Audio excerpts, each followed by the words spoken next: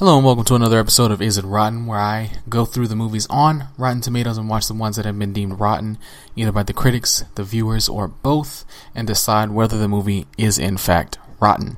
I am your host, Edward V, and today I'll be discussing Gamer.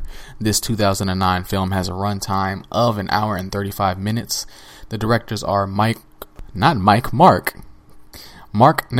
and Brian Taylor, starring Gerard Butler, Amber Valletta, Michael C. Hall, Kyra Sedgwick, Logan Lerman, Alison Lohman, Terry Crews, and Ludacris.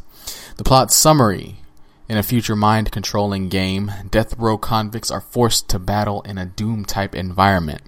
Convict Cable, controlled by Simon, a teenage gamer, must survive 30 sessions in order to be set free.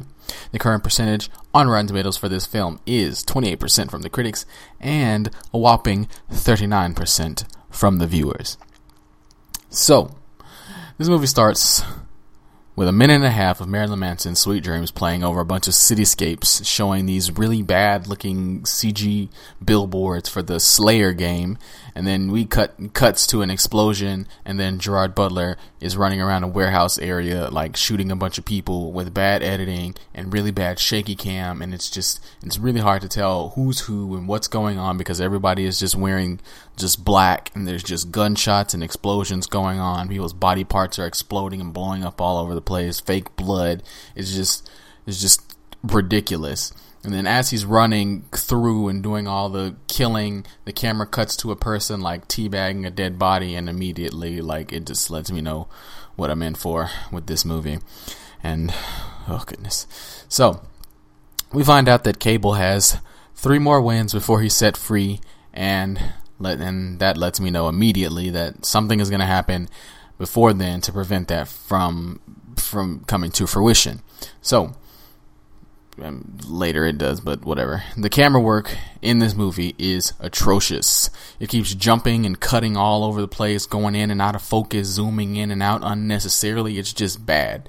Also, this movie is just vulgar, raunchy, gory. It's like someone on uppers or some kind of psychedelic drug or whatever decided to shoot a movie. It's just sporadic. The acting is over the top, and Michael C. Hall is playing this man child. And if you're like, I don't know who.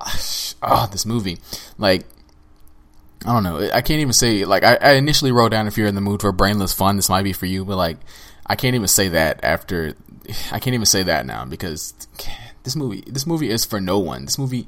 Anyway, so we find out Gerard Butler is trying to get out of prison because he has a wife and a kid on the outside, and obviously, it's his motivations and blah, blah, blah. So, cut to this disgusting scene with this super obese guy controlling what looks to be Gerard Butler's wife, which I later find out that that's who it is, trying to get laid by some other avatar or something, but then like Ludacris, who's like the leader of the rebellion or something, interrupts the broadcast and with his hack, and who could care? And then they keep doing this glitchy, shaky effect during the Slayer battles, and it's really uncomfortable to watch. It's like there wasn't any epilepsy warning or anything ahead before, and it's just not that I'm like epileptic or anything, but it's really annoying to try to follow the action, and the camera is shaking and glitching. And cut to Logan Lerman in his little gaming room or whatever. First of all, it looks like he makes an avocado and jelly sandwich, which barf. But then, it goes to him in his little gaming room, and all these sporadic pop-ups, and like these twins pop up and offer to buy control of Cable from him. And then, just trying to follow this movie, like, it was making my head hurt. It's just, ugh. And then they start to make mention of a delay, as the movie progresses, they start to make mention of something called a ping, which is like a delay between the user and the Slayer, and that makes me think something is going to happen regarding that later in the movie, which it does, because they introduce Terry Crews, and his sole purpose is to kill Gerard Butler because Michael C. Hall doesn't want him to actually finish his 30 matches to go free. The only thing with that is, Terry Crews is a psycho killer, but which is, Michael C. Hall's intention. He knows this. He's a psycho killer. He likes killing just to kill, and there is no one controlling him. So his sole purpose is to go in and try to kill Gerard Butler before he completes his 30th match and is set free. I forgot to mention that someone sent Logan Lerman a mod that enabled him to be able to talk to Gerard Butler. And at that point, I couldn't help but feel like there was something more to that's going to happen later on in the movie. And turns out Ludacris and his little Humans Rebellion group or whatever sent the mod and is trying to get Gerard Butler out of the game for reasons unknown. Reasons unknown at that point.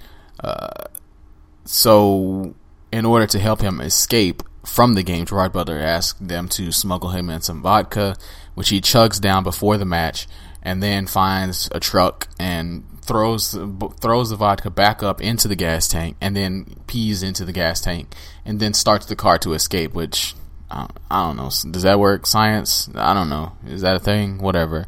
This movie is... God. As he's escaping...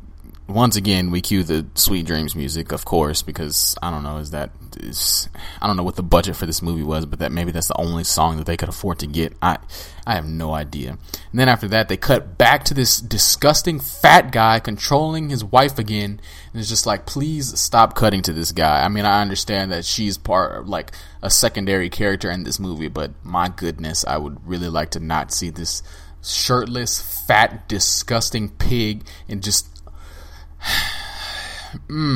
So, from that point, I stopped taking notes. This movie is it's so hard to watch. It's ridiculous. I didn't even finish the movie. This movie is hot garbage. Don't waste your time. It's pure trash. I don't know why this movie was made. If it were obliterated from existence, no one would miss it, because this movie is utter garbage. It should be rated lower than it actually is. I don't know. I'm curious to see what the critics that did actually rate this movie positively say, because, oh God, this movie is terrible. So, anyway, I'm going to go ahead and go to my recommendations, because like I said, I didn't finish the movie because it's just pure garbage.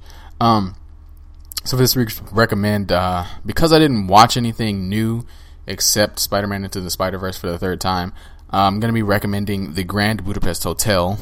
I watched that a few weeks ago, and I really enjoyed it. It's weird in a good way. There are laughs, the story's interesting, the music's really good. It's a Wes Anderson film. So, I mean, if you're familiar with Wes Anderson, something makes it, you know what to expect. So I enjoyed it. Perhaps you'll enjoy it if you're like into weird, weirdish kind of movies with good story, music, stuff like that. So that's the recommend for this week. If you liked the episode, I know it was a short one, but that movie was so... Anyway, if you liked the episode, feel free to leave a 5-star review, 4-star review, whatever you want to do. Leave a comment telling me what you'd like for me to watch next. If I end up watching one of your suggestions, I'll give you a shout out on the podcast. As always, I've put the link to the Rotten Tomatoes page in the show notes if you want to look into the movie. You can follow me on Twitter at IsItRottenCast, on Instagram at difficult.productions, diffikult.productions, or email me at isitrotten@gmail.com. I hope you'll join me next week when I'll be discussing Hotel Artemis, which I was a little sad to see that was rotten, but anyway, until next Wednesday, have a great week, and may the Force be with you.